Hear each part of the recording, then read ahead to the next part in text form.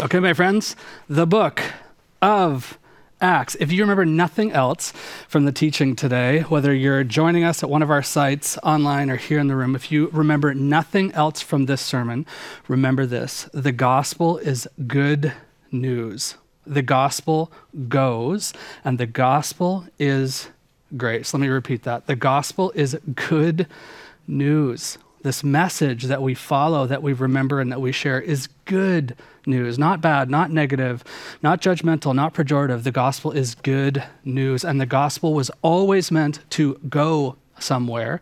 And the gospel includes by its grace. The gospel is good news. It goes and is grace. So welcome back to the book of Acts. Can I get an amen? Yes, from one of our sites. In fact, turn around to somebody that you didn't come with, give them a fist bump and say, we are back in Acts. Even at our sites, turn to somebody that you didn't come with, give them a fist bump and say, we are back in Acts. All right, that's enough. Okay, so the book of Acts is a fascinating one. The book of Acts is the second part of a two-part volume that the author Luke, who's a traveling companion of Paul, a scribe, an historian, and a physician, is compiling to tell the story of the gospel of Jesus. What did he teach? What did he do? And what was the impact? And then the Acts of the Apostles, or as it's better described and translated, like the actual Greek translation of the Acts of the Apostles. If you look at the heading in your Bible, or if you're using a study Bible, it either says the Acts or the Acts of the Apostle. A better description is the Acts of the Spirit through the apostles to form the church. The Acts of the Spirit through the apostles to form the church. And it is a roller coaster ride. Luke has a particular aim in his biographical sketch of Jesus, which is that this is for the Gentiles. This is for the outsiders. The church will take shape. The Spirit will inform and dwell within these people that have always felt ostracized, out, and confused by the rules and rituals that don't always lead to relationship of religion. Now, this is also a two-part volume in that we are coming to part two, series two, right now for the next number of weeks. We started this series back last year in the fall of 2023 in October, where we walked through the first 10 chapters. Now, if you have time, I would strongly recommend, whether you're here in the room or you're at one of our sites, go back and watch. I'm so proud of our teaching team's effort as we walked through it. But I'm also going to assume that not all of us have been able to watch it, or maybe you forget. So I am going to take us through 10 chapters of Acts in 3 minutes. You ready? 10 chapters of Acts in 3 minutes. Can somebody count me down from 5? 5, 4, 3, 2, 1. Here we go. Okay, chapter 1 and 2. It's the ascension of Jesus and the last mission that he leaves the disciples with. So they are gathered together and they're wondering what they're supposed to do. Jesus appears to them and says, you will be overcome with the power of the Spirit and you will do something. For now, wait here. He ascends, and then they participate in chapter 2 in this this feast of Pentecost, where hundreds of thousands of Jews are coming for this annual festival. And the Spirit falls upon them and empowers them to communicate the message and to have the message dwell within. They are the new temples, and this takes place not in the synagogue, sanctuary, temple that all of the Jews were typically gathered at. It takes place in them down a side street at a house, chapter 2. Chapter 3 and 4, James and John go to the temple, and there's a lame man there that's poor, asks for money. They can't give him anything, but they actually give him the means to eternal life through physical healing. The religious leaders, the Jewish establishment, are absolutely dumbfounded by this, and they press the apostles and say, like, what are you doing? You shouldn't do this. Stop talking about Jesus in the temple and Jerusalem. And they do it anyway. They don't listen because who can stop God's message? The disciples then continue their plan of allocating resources, because this is not just a gospel of philosophy. It's a gospel of doing, of caring, of serving. And so they start to pool resources. And this is where we first hear of Barnabas, who's the great encourager who sells the field and gives the proceeds to the people so that they can continue to mobilize the mission. Chapter 5, the opposite happens. We hear about the story of Ananias and Sapphira, these people who also sell a field but keep a portion to themselves. They lie to the Holy Spirit, and they are struck dead. They die. Both the husband and the wife, in great fear, grips the community, and yet the mission continues. The apostles are then captured by the Jewish leaders. They're put in public jail for the first time, and for the first time, an angel of the Lord sets them free. Remember this because it'll be a recurring theme throughout all of the writing of Acts. They're flogged and whipped, and then they're let go with the message that don't don't talk about this anymore. And they don't listen. They continue to mature as a movement, to put together different teams for prayer and teaching. And then they elect a deacons board, those who will serve and care. And here's where Stephen comes into the picture. He's a leader, a deacon, a server, caregiver, helps to prepare the meals for the poor. In chapter 7, Stephen is invited to a debate that doesn't go well. And eventually he is judged and stoned. He's killed at the behest of an oversight of Saul, soon to be known as Paul. Chapter 9, Saul changes his tune after having a life-altering Damascus Road experience where Jesus comes to him and doesn't say, I'm going to rebuke you and kill you. He says, why do you persecute me? Why are you persecuting me? Paul is taken aback by this. He's taken in by the disciples, unknown disciples, unnamed, with some reservation, and then ends up meeting back with the apostles in Jerusalem eventually, and Barnabas vouches for Paul and his experience he learns from them. Meanwhile, chapter 10, Peter's given a vision of animals in sheets that negates the Jewish food laws, includes everybody. Cornelius also has this vision, and they are all baptized and come to the message, the way, the experience of the filling of the Spirit, and the whole household. Everyone is baptized and saved.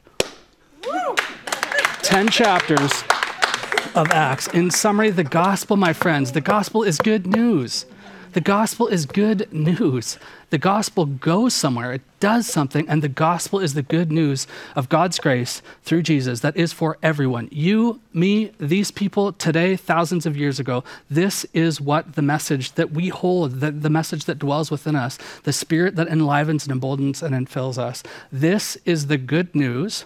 That is the hallmark and the calling of our lives together as believers, imitators, followers, representatives, little Jesuses together. The gospel is good news. The gospel goes. The gospel is grace. Chapter 11. Soon the news reached the apostles and other believers in Judea that the Gentiles had received the word or the teaching, the message of God. But when Peter arrived back in Jerusalem, the Jewish believers criticized him, or they confronted him. They weren't sure what they had heard, whether it was true, and why would Peter ever do this? So the Jewish believers, the church who are now following the way but had Jewish roots, questioned and criticized Peter. You entered the home of Gentiles, and you even ate with them, they said.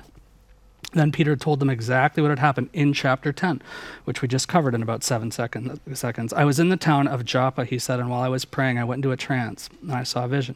Something like a large sheet or a sail was let down by its four corners from the sky, which is it's a visual representation of the message and the mode, the mission of God. That would have been mildly familiar, the sheet, sail image to Peter. A large sheet was let down by its four corners from the sky, and it came right down to me. And when I looked inside the sheet, I saw all sorts of tame and wild animals, reptiles, and birds. And I heard a voice say, "Get up, Peter, kill and eat them." Peter knows who this is that's speaking. He names the auditory voice, and he assumes, as we'll read in the text, that this is like a test. He's being tested. No, Lord, I replied. I've never eaten anything that our Jewish laws have declared impure or common or unclean. But the voice from heaven spoke again, do not call something unclean or common if God has made it clean or holy. This happened 3 times before the sheet was all contained and pulled back into heaven. Now remember, this rhythm of 3, what has Peter experienced as a judgment on himself 3 times? This is the undoing of the sin and the inclusion of grace that God is messaging and then inviting Peter to invite others into. I heard this message 3 times before the sheet and all that it contained was pulled back up into heaven. Just then, 3 men who had been sent from Caesarea arrived at the house where we were staying, and the Holy Spirit told me to go with them and not to worry that they were Gentiles. These 6 brothers here accompanied me, and we soon entered the home of the man who had sent for us. He told us how an angel had appeared to him in his home and had told him, send messengers to Joppa and summon a man called Simon Peter. He will tell you how you and everyone in your household can be saved or invited into eternal life. As I began to speak, Peter continued, the Holy Spirit fell on them, dwelled within them, just as he fell on us at the beginning of this whole thing. And then I thought of the Lord's words when he said, John baptized with water, but you will be baptized with the Holy Spirit. And since God gave these Gentiles the same gift he gave us when we believed in the Lord Jesus Christ, who was I to stand in the way? And when the others heard this, they stopped objecting and began praising God. They said, well, we can see that God has also given the Gentiles the privilege of repenting of their sins and receiving the way or receiving eternal life or life to the fullest. Meanwhile, the believers who had been scattered during the persecution after Stephen's death traveled as far as Phoenicia, Cyprus, and Antioch of Syria. They preached the word of God, the message of God, not only to the Jews. However, some of the believers, only to the Jews. However, some of the believers who went to Antioch from Cyprus and Cyrene began preaching to the Gentiles about the Lord Jesus. And the power of the Lord was with them, and a large number of these Gentiles believed and turned to the Lord. When the church at Jerusalem had heard what had happened, they sent Barnabas to Antioch. When he arrived and saw the evidence of God's blessing, he was filled with joy, and he encouraged the believers to stay true to the Lord. Barnabas was a good man, full of the Holy Spirit, and strong in faith, and many people were brought to the Lord. Then Barnabas went on to Tarsus to look for Saul, or Paul, and when he had found him, he brought him back to Antioch. Both of them stayed there with the church for a full year. For a full year, teaching large crowds of people. And here it is, holy smokes. It was in Antioch, that the believers were first called Christians. Okay. This is a big deal. Part of the reason that we are all sitting here or part of one of our sites listening in, part of the reason that we are experiencing what we're experiencing tonight through the written text and the enlivened word, the Spirit of God, is because of this movement of these believers to the north of Jerusalem in a far-off city named Antioch. It is the first fully Gentile, non-Jew church, which we'll get to in just a few minutes. Okay, so this begins with evangelism for everyone. Evangelism, euangelion, is the taking out of, the sharing of the good news of Jesus to anybody and everybody. The sharing of the good news to anybody and everybody as the Spirit sees fit. Okay, so what's happened here? If you remember from chapter 10, Peter gives his own recap here. He gets back to the Jerusalem gathered believers who are likely still reeling after their experience at Pentecost, but it's been years now. They're trying to form together. They're likely still going through the process of what does it mean to be a gathered body, an ecclesia, a church, a called out gathered body that not only understands the love of God, but is willing to embody the love of God in the known world, to learn and to serve, to listen and to do. So Peter returns home after his time with Cornelius, something that he did not see coming. And the believers are not happy that he's been in a Gentile home and dined with Gentile people, much less invited these Gentile people into the way of Jesus. Peter recaps the story, probably anticipating their disdain. Now, it's important to note there that this is not arbitrary. These Jewish food laws were like one of the issues. Food laws, cleanliness, and circumcision were the religious issues of the day.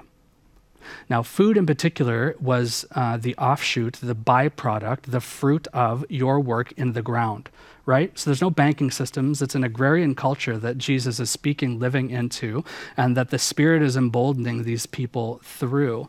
And so the fruit of your fields showed the blessing, the provision of God. You have food to eat because God has provided it for you. Give us today, Lord, our daily bread. Give us what we need today. All food comes from you. And so this was a marker of the covenant relationship that Yahweh had with his people, that Jesus now has with his people. Food was a provision. And in that covenant economy, there were also things that were set apart or set aside. Please don't eat. Not just so that you will stay pure and clean, but so that the world will see that you are set apart. You're different. You don't eat these things. You do eat these things. And this will be part of the measure of your covenant with God. And now, this physical symbol has changed. That the whole thing is good news, right down to the very food that they eat. The angel of the Lord, or Jesus himself, we're not told who it is, but a voice from heaven that Peter calls Lord says, do not call unclean or common or unholy what I have called clean, holy, good. Not just food, but now the people. Now the people, think about that. It's not just the food that they've ingested, it's actually the people who are eating the food. Not them either, Peter. Not them either. Not only will you dine with them, but you will invite them into this new way. Not just the food, but the people. And the believers are likely concerned with not just the ceremonial food laws is one thing, but our unspoken rules are that we just don't dine with these people. We don't do it. We'll be polluted. Like, why would you sit and dine with them? What is the fruit? And likely Peter is anticipating this, and he reminds them of the fruit of this experience. First of all, their obedience, their experience of hearing from the angel of the Lord, their reception, their receiving of the word, the message, the meal of Jesus, the filling of the Spirit. And then do you remember the last thing? What happens in Cornelius' home? It rhymes with schmaptized.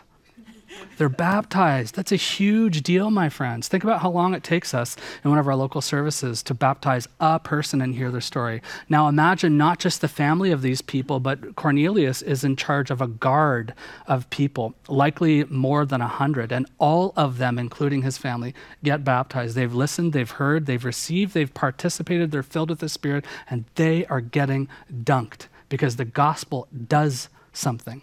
The gospel is good news, and these people have received it. Verse 17, it seems that God shows no favoritism, Peter says. Why would I stand in the way? All of the evidence is here. It seems that God is gracing these people with the gift of the Spirit and the invitation into this new covenant. Verse 18, when they heard this, the Jewish believers who are still in Jerusalem, when they heard this, they were furious. Nope, they were silent. And then they worshiped God, saying, then God has given even to the Gentiles the repentance, the way that leads to eternal life. My friends, the gospel is good news. The gospel goes somewhere, and the gospel is grace. And now we switch gears. It's this wonderful, terrible, wonderful rhythm that's indicative of most of our lives of like, man, really good times. And then it's like a gear shifts of just like tanking and be like, God, it was going so good. We had a birthday party and then somebody dies. We had a celebration and now somebody is put in jail. We had like the body of Christ shared with us and now we're suffering in our physical bodies. There's this continual wave of pressure, and the believers now aren't as safe as they once were in the city of Jerusalem, the city of God, the dwelling place where God makes his home. But now God makes his home, his temple in the individuals, and it starts to go viral. It starts to leak. Now, the earliest apostles, they don't share anything yet. So you'll notice in the text, they aren't moving anywhere yet. But somehow, Luke makes mention of the word, or the disciples, the believers, started to share, and it started to travel. It started to get out to the east, to the west. It went by boat, and then it went super far north, essentially the Canada of the ancient Near Eastern world, to Antioch. Yet the inner circle is still staying put in Jerusalem. It's phenomenal. God is like, if you won't go, others will. Like, this message will not be contained. It is reaching as far as Antioch. It is reaching as far into the world of thousands of years later in a northern province or country called Canada, with a bunch of strange believers here in a dimly lit room or in a rental facility, wherever you're watching this from. The gospel goes somewhere, even if we're choosing to not quite listen and stay put. Okay, Antioch is a fascinating example, a fascinating metropolis that Luke makes a point of highlighting and focusing in on. Now, Antioch was a Greek Gentile dominated city, really not much of a Jewish remnant or presence there. It was controlled by Rome, and it was a very, very large city, and it was bound by religious pluralism. So there were a number of different gods. There was the influence of Diana and Artemis. So you worshiped what you wanted, like whatever you grew up with, all good. Whatever you want to believe in, all good. So long as you pay homage to and submit to, at the end of the day, Caesar, which was Claudius at the time of this writing, who called himself a son of God.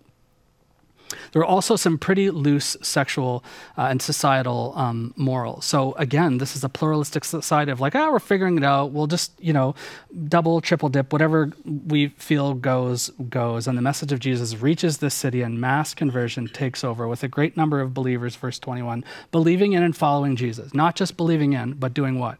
Following. This is a big deal, my friends. We should not miss verse 21. We should not miss verse 21. Not just philosophical assent, which we've talked about before. This isn't just like a heart confession. It's their bodies acted out what their hearts had confessed. The believers believed in, received the message, and then did what it said. And the message takes over this city, the Toronto, New York, Berlin, Paris, wherever, huge city that you can name. The whole city is taken over by this absolutely inclusive, grace-oriented, wonderful, evangelistic evangelistic message of Jesus that includes them. And who does this happen with? No one. No pastors, no leaders, no deacons.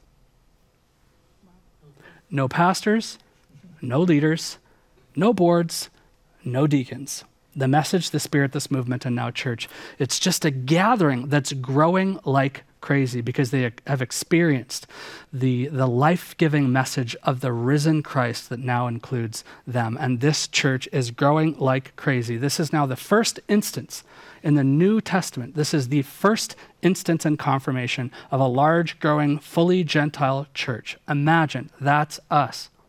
That's us. This is a non-Jewish city. This is a non-Jewish church. A fully Gentile church is like, oh my goodness, we are captured by this. We're all in. We're all in. Imagine the first Gentile church. The late Dr. F.F. Bruce, who I've followed his work for many years, he's passed away, but he's the professor of biblical criticism and exegesis at the University of Manchester. He wrote on Acts chapter 11. This is what he says. It's brilliant. But now a new chapter in the city's history was now to begin, for Antioch was about to become the major metropolis of Gentile Christianity. The major metropolis of Gentile Christianity. The power of God now manifest in the conversion of many Gentiles in this time, this city, and this place. An Ethiopian eunuch might have become a Christian sometime previously while sitting in his covered wagon at the Gaza Road, and a Roman centurion and his household might have believed the gospel in his home at Caesarea as an apostle unfolded it to them. But the scale and scope of Gentile evangelization in Antioch was something entirely new and was evidently taking over the Gentile world. The ancient world was becoming convinced of the message of Jesus outside the synagogue, the temple, and the church. If that doesn't get an amen, I don't know what will. The gospel, my friends, is good news. The gospel goes, and the gospel is grace. The gospel is good news. It's good news, liberating, freeing, empowering news. The gospel goes and does something. It changes us, and then the gospel is grace. Verse 25 and 26, another fascinating thing that I think I missed the first time I read it. Verse 25 and 26. Then Barnabas, he went on to Tarsus to look for Saul. When he found him, he brought him back to Antioch. Both of them stayed there with the church for a full year, teaching large crowds of people. And it was at Antioch that the believers were first called Christians. Okay, this is fascinating. So Barnabas is sent, they hear the viral sensation that is this Antiochian church that is now empowered by the Spirit and is growing like crazy. They send a delegation. Likely Barnabas, like they chose a Quincy, right? Like the gentle encourager, wise counsel. If you don't know who Quincy is, look him up. Go and care for, see what's going on. And, you know, probably, like it's nuanced there, probably correct them if they're a little bit off in some of their rules, but do it gently, like only Quincy would. And Barnabas goes, the great encourager, he goes and he is overwhelmed with joy. No corrections. No rules, no rituals. He is overwhelmed with joy. And then he takes it upon himself to go and do what? Did you notice? He's like, holy smokes, that's the Greek. I can't do this by myself. Where's that dude? Where's that dude that was once killing us not too long ago? He seems to have a message that connects with the Gentiles. I will go and get him. Travels quite a distance. This isn't like a short walk across the street in Oakville. This is a planned venture. Says, just chill, Antioch. Well, you won't. Just keep growing, Antioch. I'll go and get Saul from Tarsus, soon to be renamed Paul, his Greek name. They come back and they don't just visit and write like a spiritual guide handbook or a church policy handbook or elect a few boards or subcommittees. No, they stay, they live there for a year, guiding, teaching, shepherding, and caring for them. And it was in Antioch, Luke records, that the word Christian first makes its like bubbles up into the air. Now, there's two definitions. There's a good ancient historical reference to the Romans in particular coining the word Christian as a pejorative connotation. It's like little Jesus imitators. Like these are the little Jesuses. So we see this in the 3rd and 4th century. But in Antioch, this was more of a definitive, like inside out participation in the gospel. So it's partisans, participants, imitators of and little Jesuses. This is where this terminology first comes from, and that we we now have a spiritual legacy for. We call ourselves Christians because this group first found themselves participating in, imitating, and reflecting the teaching, the mission, the way, the person, the love, the ethic of Jesus, not just through a religious gathering, not just through a country club sign up or membership, not just ceremony and groupthink, but a new way that includes everyone through grace, even Gentiles. This, my brothers and sisters, is our spiritual genealogy. We are reading our story when we read their story. The gospel is good news. The gospel goes somewhere, and the gospel is grace. Okay, so it just gets better and better, except that it doesn't. Chapter 12 is like this strange, diabolical twist, this dive off of a cliff where we hear about Herod Agrippa, or King Herod, who hates what is happening. He hates these new believers, both in Jerusalem and outside of it, because they threaten his kingdom, and they threaten his well-formed and ancient sense of religiosity, where only a few people get in, and we follow these rules because that seems to be what makes God happy. And I will do anything that I can to stop this new movement, or at least belittle it. We read, even in passing, and this just shows like the Lucan economy, the Jesus economy, that the beginning of chapter 12 is like, oh, BTW, by the way, James is killed by the sword, chopped up, and then Peter is jailed. That was how it starts. Like, no ceremony. It's just like, yeah, this is what we signed up for. Like, of course there's going to be suffering. God is taking over the world. There's bound to be some casualties.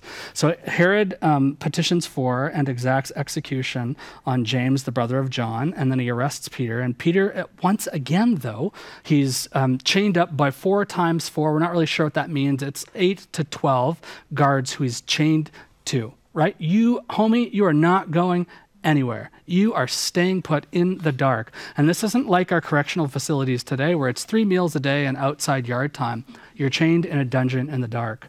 And there's 4 people, 12 people, 16 people, however many attached to you. So you do not get away. And what happens? Peter gets away. Why? An angelic appearance who sets this person physically, emotionally, spiritually free. This is an indicator of what's happening in the unseen world. God is setting people free through the good news of Jesus. And what happens? Does Peter go and hide? Nope. Returns to the community and says, let's get back at the work.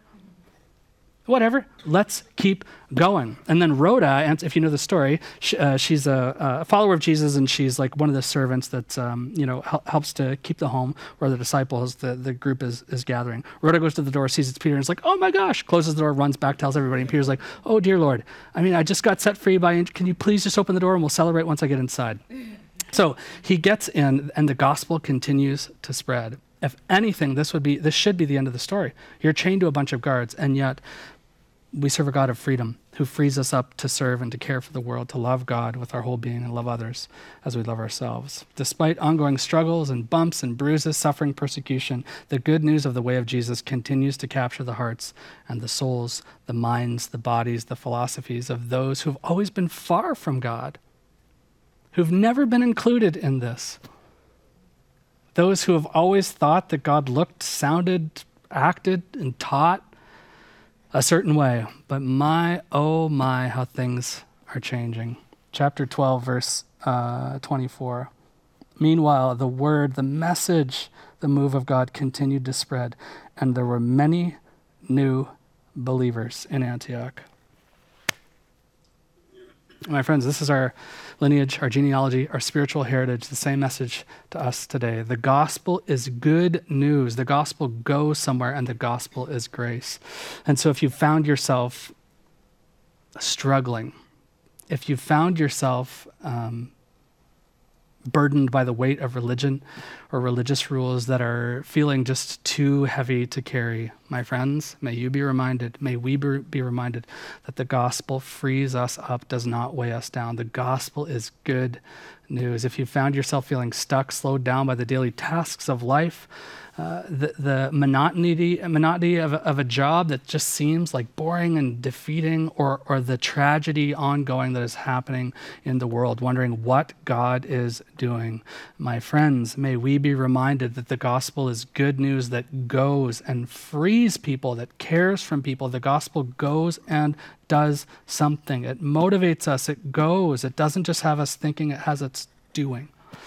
And if you find yourself wondering, that sounds crazy, it sounds too good to be true, like, could God loved me this much? Could we be a part of this? The answer is yes.